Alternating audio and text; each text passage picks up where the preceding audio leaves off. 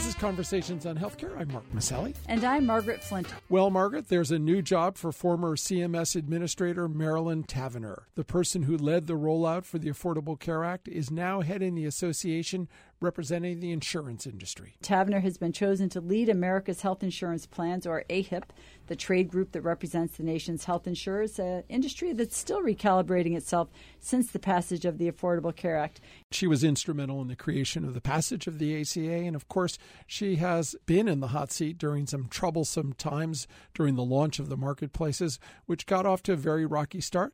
It's also somewhat ironic, Mark, that many of the new rules that she oversaw while at CMS have actually led to greater restrictions on how insurance companies can function, from the rates they are able to charge to the profits they can accrue to the way they have to cover certain services. Of course, at the time of the passage of the healthcare law, insurance companies were in the habit of increasing their rates by double digits annually. Well, the new healthcare marketplace is experiencing a lot of shifts, with large insurance companies merging with competitors. We're reading that in the papers every day. The biggest companies consolidating and small companies struggling in the wake of so many new requirements. So I think we can expect to see more change in the health insurance landscape as the Affordable Care Act continues to hold sway over the industry. And, some analysts that we've talked to see this move as a sign that the insurance industry is capitulating somewhat and is transitioning towards a more conciliatory stance regarding the health law and its many rules and regulations now governing them. Well, Tavenner herself has said that her own appointment as chief lobbyist for the insurance industry is a signal that the industry is looking ahead to new opportunities at a time when both access to care and affordability and really value are vital tools in improving the nation's health. Another tool to improve health, Margaret, is health information technology, something that our guest today knows quite a bit about. The last time Susannah Fox was with us, Mark, she was the director of the Internet Project at Pew, analyzing the intersection of health and the Internet, and she's taken that expertise to the top in human services, and we are really excited to have her back on the show. And Laurie Robinson, of course, will stop by. The managing editor of factcheck.org is always on the hunt for misstatements spoken about health policy in the public domain. But no matter what the topic, you can hear all of our shows by going to chcradio.com. And if you have comments, also email us at chcradio@chc1.com or find us on Facebook or Twitter, because we love hearing from you. Now we'll go to our interview with Susannah Fox in just a moment. But first, here's our producer, Marianne O'Hare, with this week's headline news.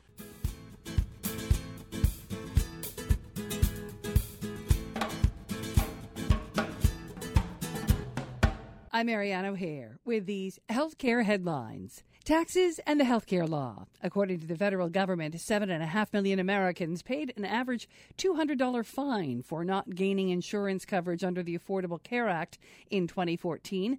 While that seems high, 3/4 of the 102 million tax returns processed so far by the IRS showed those filers had checked the box indicating they had insurance. The penalties for those not covered in 2015 will go up significantly, and open enrollment is already closed for the year. The fine for not being covered in 2014 was $95, or 1% of income. And end-of-life care is finding more acceptance in a medical arena, especially for older Americans dealing with life-threatening illnesses, while statistics show the conversation is being had and power of attorney and other patient wishes are being registered in greater numbers. A recent study showed there's still much aggressive care being given, for instance, to cancer patients, than what their care preference had suggested they wanted. The findings published in the Journal of the American Medical Association Oncology showed clinicians still willing to perform more critical care interventions at the end stage. The Centers for Medicare and Medicaid Services and American Medical Association have come to agreement on how best to approach care directives in these end-of-life discussions. And they say sitting is the new smoking. But what's an overworked, over-screen-timed, car-commuting average American worker supposed to do about all this abundance of deadly sitting? It could be as simple as a 2-minute stroll. Researchers at the University of Utah gathered data from more than 3,000 adult participants, how much they sat, stood, exercised, and what they ate during the day. What they found was unexpected. A low-intensity activity like standing by itself had little effect on mortality risk, But those who walked around after standing, replacing some of their sitting time with a light-intensity activity like strolling, gained a substantial benefit in terms of mortality risk. In fact, if they replaced as little as 2 minutes of sitting each hour with gentle walking, they lowered their risk of premature death by about 33% compared with people who sat almost nonstop. So, you know how the song goes. Get up, stand up. Get up, stand up. Stand up for your right. Get up, stand up. Stand up for your right. And go take a stroll. I'm Marianne O'Hare with these healthcare headlines.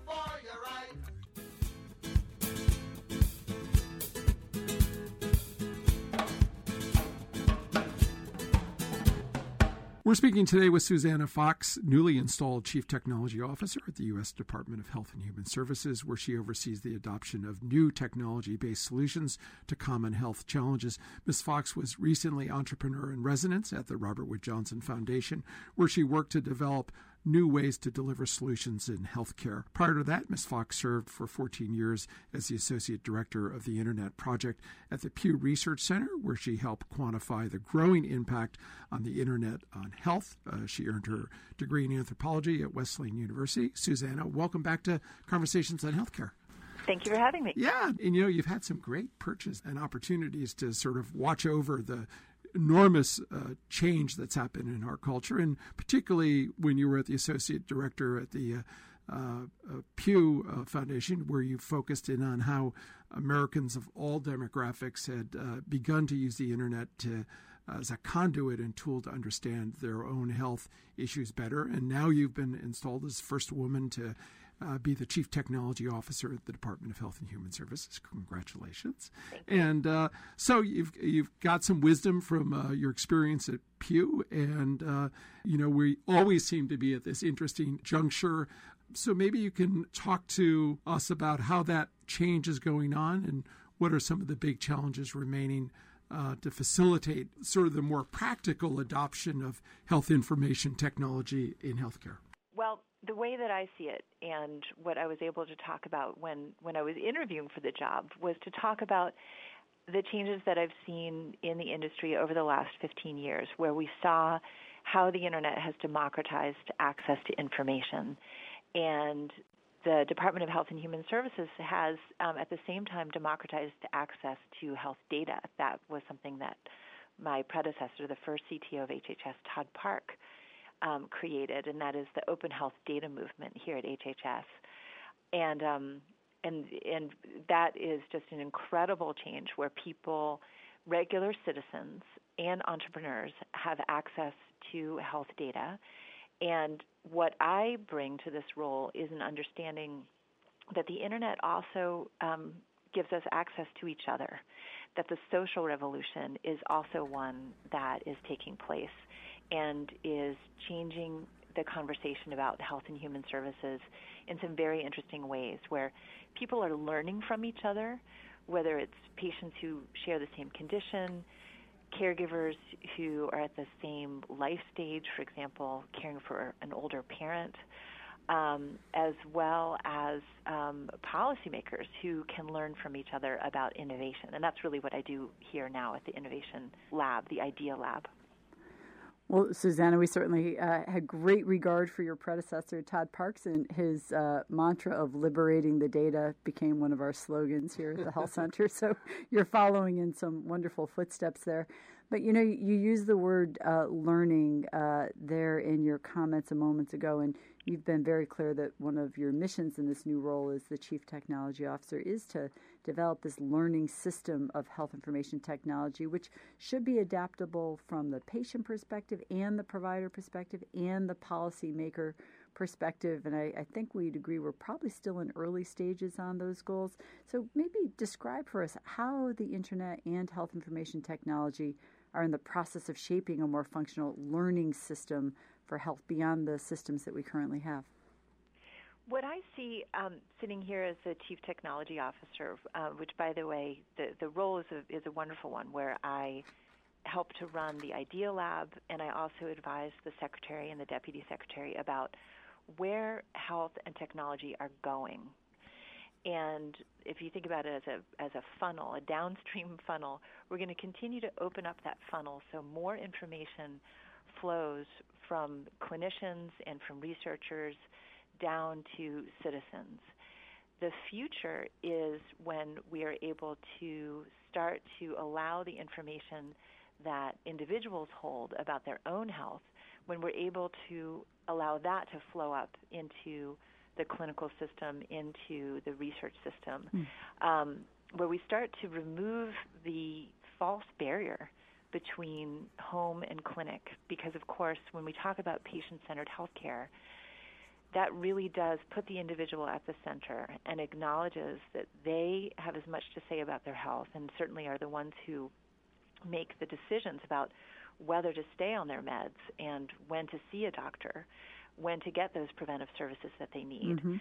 And understanding that we need to give people the information that they need. We need to open up the funnel of information that flows down to individuals, but we also need to start to think about how can information flow up into the system. Speaking of the future, you recently presided over the third annual Health Datapalooza. This is a gathering of health IT entrepreneurs and developers bringing their innovative ideas and tech expertise into the health IT mashup, as it's called, designed to sort of create new solutions. Tell us a little more about the Datapalooza this year, what kinds of innovations caught your attention, and how they might truly help power innovation. It was actually my first week of work, and it was a wonderful way to start because I have been part of the Health Datapalooza community since the beginning.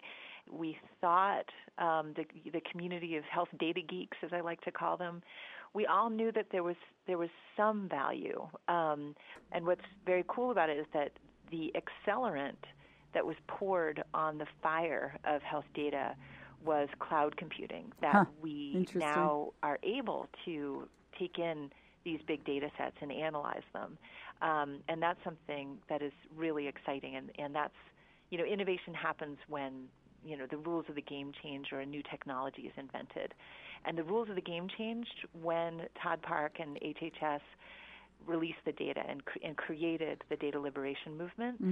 So this year, one of the innovators that I was really intrigued by was a startup called Cuveta, which is looking to provide more precise genetic mutations for people with cancer. And that fits in with the President's initiative on precision medicine. I would see it as, again, an opening up of the funnel of information that can flow from the clinic and flow from the research side directly to benefit individuals. Another initiative that came out of, actually started at the VA, was when Peter Levin was the CTO at the VA, is the Blue Button Initiative.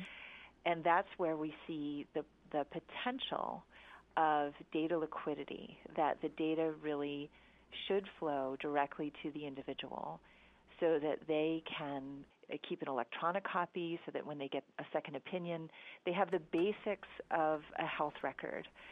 How can we expand the potential of the Blue Button Initiative? I want to pick up on something you referenced a few moments ago, the Idea Lab that was developed by HHS to foster innovation from within. And the Idea Lab falls under your purview as the Chief Technology Officer. And I understand this year's winners were recently announced. So tell us who the winners were and what made their proposed innovation so powerful. I have to give credit to my immediate predecessor. It's Brian Civic, who is the CTO, who created the Idea Lab.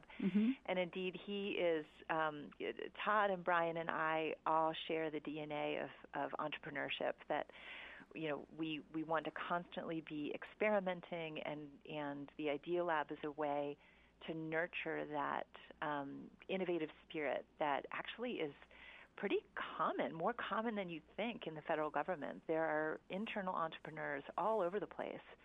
And the HHS Innovates program is one where we're able to recognize people from all across HHS who have created something innovative, who have sort of met a barrier and just blown right through it. And the winners this year were a pretty diverse group, and what I like about it is that it shows how innovation can happen in operations, it can happen in direct healthcare delivery, and it can also happen when there's new technology coming forward.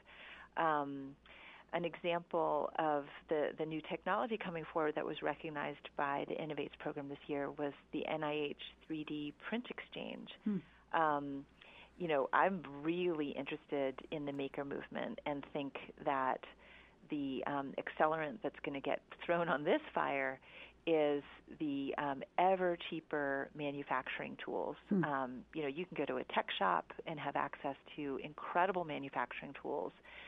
And 3D Print Exchange, it's a portal so that people who share an interest in health-related 3D printing, if they come up with a template that really works, like for example, a prosthetic hand, people can download the template, and if they have access to a 3D printer, they can do that themselves. And that is something that I see a wonderful role for government to point the way. Almost all the teams were cross-disciplinary and cross-agency. All the innovation that I've been watching in Silicon Valley and all across the country in terms of the external entrepreneurs and the startup companies that really want to change healthcare for the better, we see the same spirit here in the federal government, and that's why it's so exciting and such a great opportunity that I couldn't resist. Absolutely. To be part of the Idea Lab. Great. We're speaking today with Susannah Fox, Chief Technology Officer at the U.S. Department of Health and Human Services, where she oversees the adoption of new technology-based solutions to common health challenges. Susannah, I have a 13-year-old, and I'd say he's part of this group where digital is part of their DNA. But you've also spent a lot of time thinking about part of the baby boomers, and you've noted that seniors are actually much more engaged in technology than people think. Can you tell our listeners about the growing trend among baby boomer generations who are seeking health information on the internet? We have such a wonderful opportunity in that there are so many people who are using the internet to educate themselves, to gain access to the information that they need to make the best health decision that they can at the time. And the baby boom generation is indeed now one of the most wired generations. They're transforming the stereotype of the offline older adult. We still need to be sensitive to the facts that among people 75, 80, and above who are significantly less likely to use the internet, education is actually a stronger predictor for whether someone has access to the internet rather than age. But also disability increases with age. And so once someone starts to experience low vision, they're less likely to be able to really navigate, certainly using a smartphone. As our population ages, what the opportunity presents to us is a chance to learn from older adults. Usability studies show that if a website is optimized for older users, everyone navigates it more quickly. And so how might we learn from that? The demographics show that this is a challenge that's going to be with us for a long time. And I think we should see it as an opportunity. Sort of aligns with your early work analyzing the internet as a portal for the engaged patient, which I think it's fair to say has earned you kind of a rock star status among the engaged patient population. And we've had e-patient Dave DeBronkart on the show and describing his passion for the engaged patient movement based on his own really very inspirational story. And some would say the engaged patient is still something of a fledgling movement. I actually think it's probably moved past that, but it is vital to the continued transformation of healthcare. Some have called it, in fact, the blockbuster drug of the 20th century, something that really has the potential to change things, and we hear these clarion cries for liberate the data. So maybe you could talk to us a bit about the Society for Participatory Medicine and this growing e-patient movement. So the Society for Participatory Medicine is something that grew out of the e-patient movement, which was started, the term e-patient was actually created by my mentor, Tom Ferguson, who was a Yale-trained MD who believed that people should be in the driver's seat of their own health. He would talk about how we shouldn't blame people if we never give them driver's education and they crash their car into a wall. Whose fault is that? And so we need to provide people with the information that they need to make the best decisions that they can about their health. So the E in e-patient means all sorts of things: empowered, engaged, and it can also, of course, mean electronic, because the magic of participating in your own health means that you would have access to your own data. And that's part of the Blue Button initiative that originated here in the federal government. And that is the idea that there should be a simple way for you to download the basic information about your data. And what we're looking to do now is expand it so that people have access to this data, and we want to make sure that the data is then made useful. And so we're working to free the data, so in the same way that we freed other kinds of data in the open health data movement, so that patients can have access to, for example, apps that would make it easier for them to manage their health. And at the center of this is a sense, again, of patient autonomy and data liquidity. And those are the goals. And by the way, that goal comes down from President Obama and from Secretary Burwell. They believe in the power of people having access to information and making choices about their health. That's part of what the Precision Medicine Initiative is all about. My colleagues over in the Office of the National Coordinator for Health IT, they're the ones who are building the map, who are in charge of creating the systems that if we want data liquidity, then we need to build systems that are interoperable. For my part, as Chief Technology Officer and Director of the IDEA Lab, what I'm able to do is talk about ways that we can build in these ideas and, for example, bring outside expertise like entrepreneurs in residence and innovators in residence, so that we can continue to illuminate ways that data can make a difference in people's lives. Well, that is very exciting, and as you've described, your role really to bring that spotlight or be a beacon for transforming the work being done both inside and outside of the government. Tell us, if you can, some of what the roadmap will look like over the next year or so as you lay out these opportunities. Obviously, the Datapalooza is over, but what should people be marking on their calendars, and who should they be keeping an eye on? Oh, that's a great question. So one of the initiatives that we're working on, it's pretty geeky, but I think that people who are into health data will really appreciate it. It's a new initiative called Demand Driven Open Data, ddod.us is the website.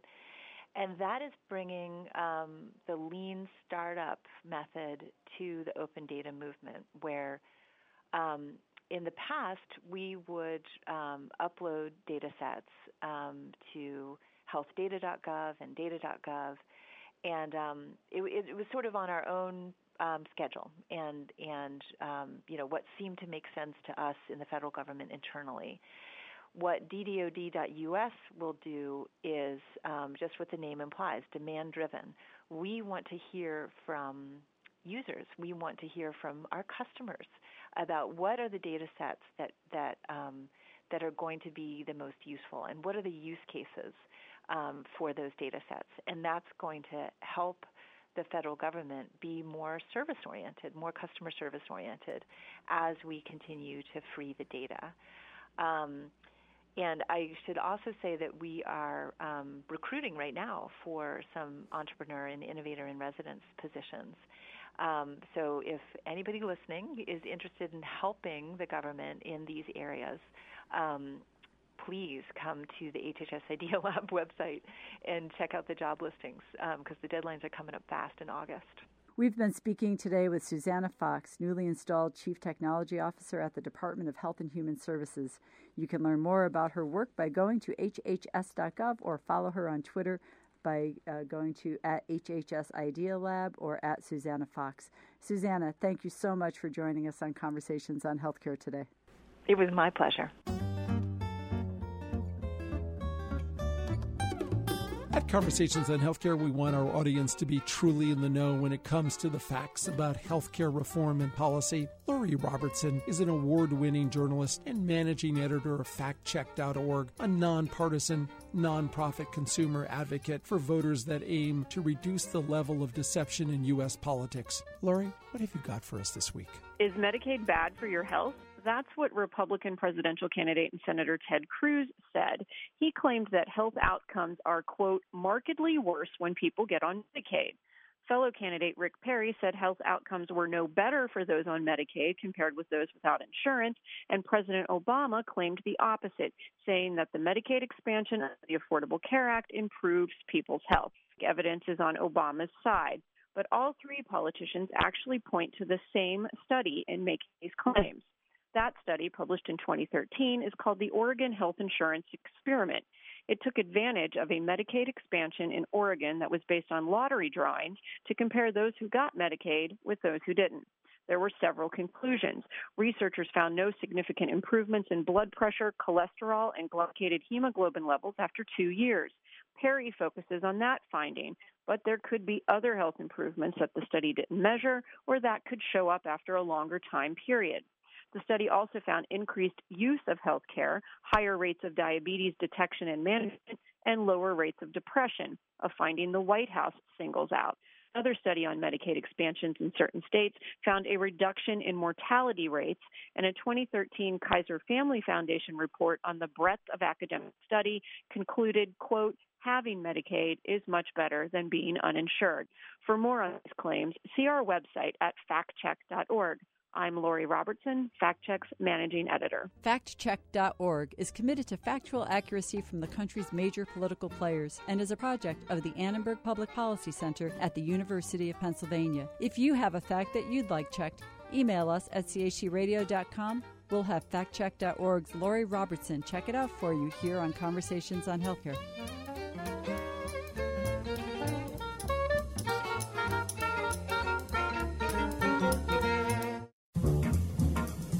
Each week, Conversations highlights a bright idea about how to make wellness a part of our communities and everyday lives. Food labeling could be going one step further than simple calorie counts in the future. Public health researchers at the University of North Carolina have some pep in their step for another approach to getting consumers' attention when pondering those food and beverage choices. There's growing interest in a new approach to displaying calorie counts next to menu items. Instead, show the amount of exercise that would be required to burn off those calories consumed from drinking, say, a 20-ounce cola. They developed an icon symbolizing a person walking and how far that person would have to walk to erase the calories they were just about to consume.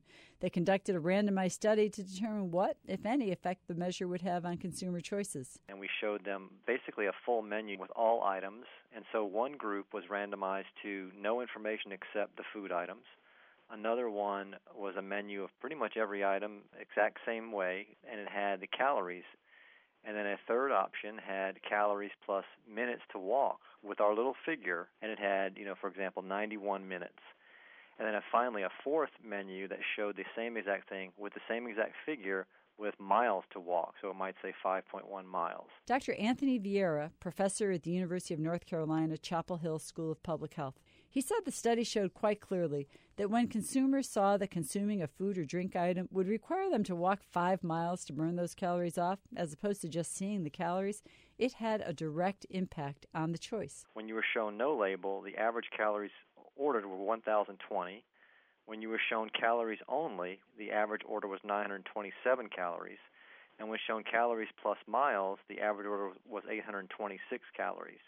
So as you can see, there was a definite decrease in calories when you're shown calories plus miles. The results of the initial study were so conclusive, they are now scaling up their research to test it in restaurants.